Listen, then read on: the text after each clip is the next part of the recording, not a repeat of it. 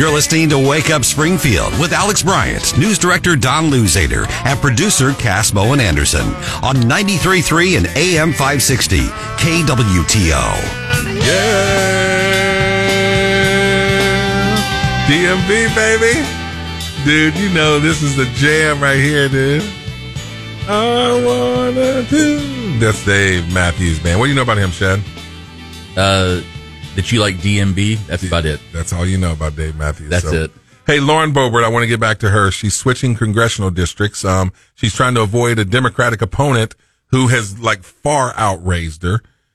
She posted a video late last night on X saying this is the best decision for her.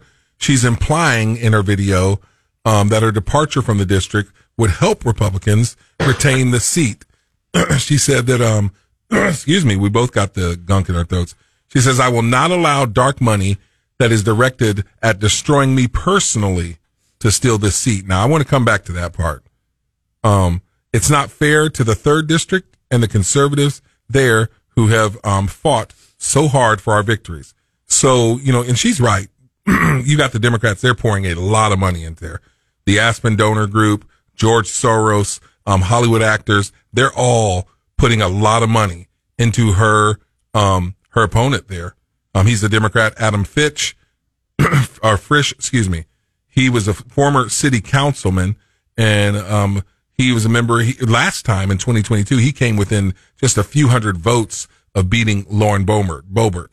And so now in the rematch that was really highly anticipated, he was ready for it. He's raised so far $7.7 million for a congressional seat. Now, let me just put that into perspective.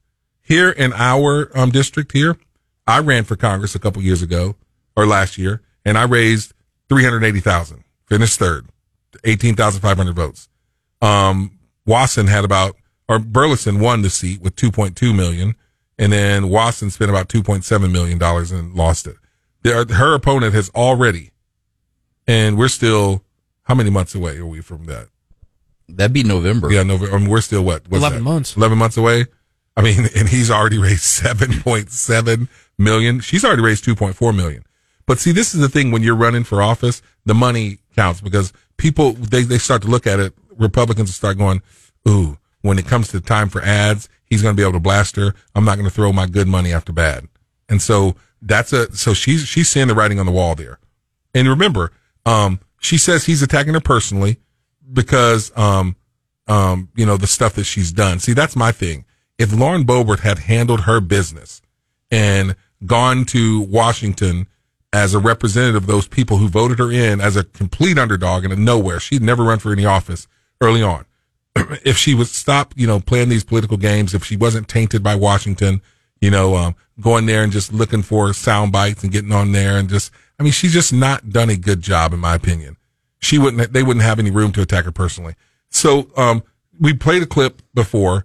I'm going to have you pick up there a little bit because she's going to be talking about some of the personal stuff, and then we're going to get your comments on this, Shad. So listen to this. Personally, this announcement is a fresh start following a pretty difficult year for me and my family. I had never been in politics before, and I'd never been through a divorce, something I never intended to go through. I've made my own personal mistakes and have owned up and apologized for them. It's tested my faith, my strength, and my abilities, both as a mom and a congresswoman.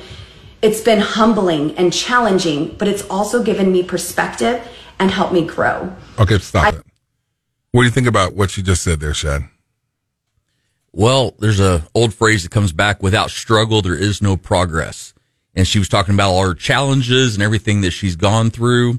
And I mean, some of those things could be very transformational to you as an individual. As you go through those challenges, they can define you or they can refine you. And I think you have a choice on those. And some of those things she brought on to herself, for sure. But she is out there in the pit of vipers. Yeah. And they say that, they'll use blackmail to get whatever they want out there in Congress. And so she probably loaded up the weapon for them just a little bit. Yeah, no, you're so right on that. And I mean, I love your heart on that too, because it is as Lauren Boebert as a person, I'm cool with you growing and being transformational. And I do like the humility in that where she's saying, look, I know I've done this. I've never done that stuff. But, my take on it is, man, Washington is a swamp. And are you now becoming a part of that swamp, but then going back to your district when you need to get reelected and just saying what you think people want to hear? Give me another chance. I'm sorry. Because she's had some chances, bro. And she continues to do stuff. And she got elected by conservative Christian people who thought that this is a family woman who was talking about kids. I'm going to protect our kids. I'm going to protect our Second Amendment right. And it's like she went to Washington, dumped her husband, and now, when she knows that she's probably going to lose her seat to someone else in this district, a Democrat. And there's another Republican in that district who, he was up running against her as a primary. I mean, that's where she had to get through first, the primary race. And I don't think she's going to come out of the primary. And I think she knows that, so she now wants to switch to an easier district it's a very safe, Republican seat. That seat, President Trump won that district by 20 points in 2020. And so it's literally the most conservative district in Colorado. She doesn't even live in it. So is she really going to represent those people? I mean, that's kind of where I'm at it. Or is she just wanting to keep her political career alive and go and represent, like she doesn't even live in their district. How's she going to represent the people in a district that she doesn't even live in? Are they going to see through that? See, those are my issues. And then she's going to leave it to, the other Republican who, what's his name? Jeff Hurd. He is a more traditional Republican candidate, and he's already garnered the support from a lot of prominent Republicans in the district because they were in the primary race. And so she probably wasn't even going to win the primary. So I'm torn, Shad. I mean, that's jacked up. Well, sometimes in life you have to pivot. And, if we can keep a red seat, red, honestly, she could be a great human being or she could be a terrible human being. But that part is almost irrelevant. How does she vote? How does she push those conservative principles?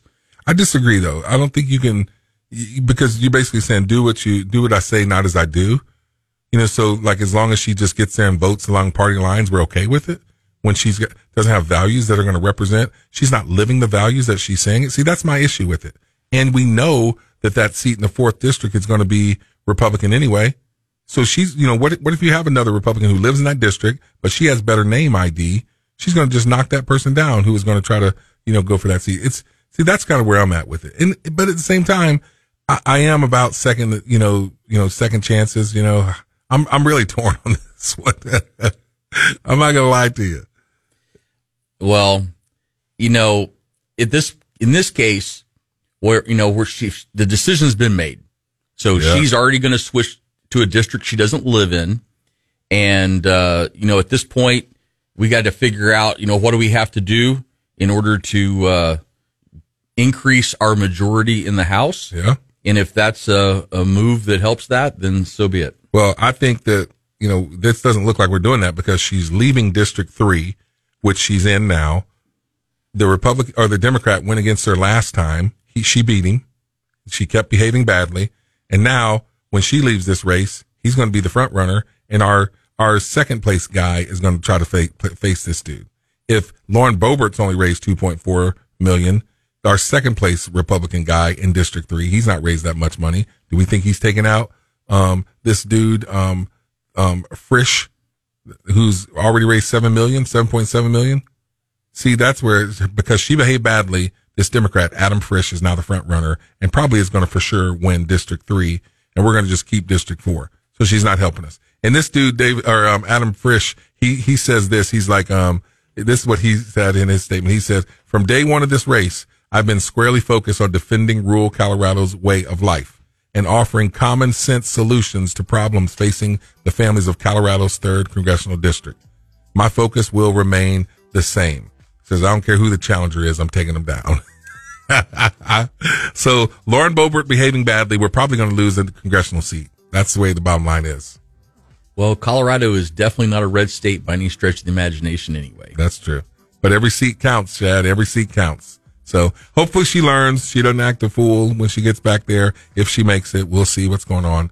Lauren Boebert, we expect more from you. You gotta do better. So, hey, that's the deal there. Lauren Boebert switching congressional seats to try to get an easy win. That's what she's doing. Hey, Dakota Woods, 7:15. He's going to be at this. We have a local guest, Kerry Wells.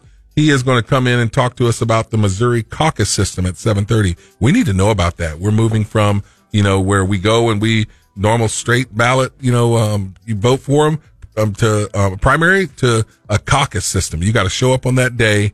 And if you stick around long enough and you vote, then your pony will win. And so I'm sure you're going to be out there caucusing, aren't you, Shad? I've already cleared off my schedule that day. Who you going to, well, don't say it. Don't say it. Save it. Anyway, a lot of great show lined up. We got let's go to some local news with Logan Weber.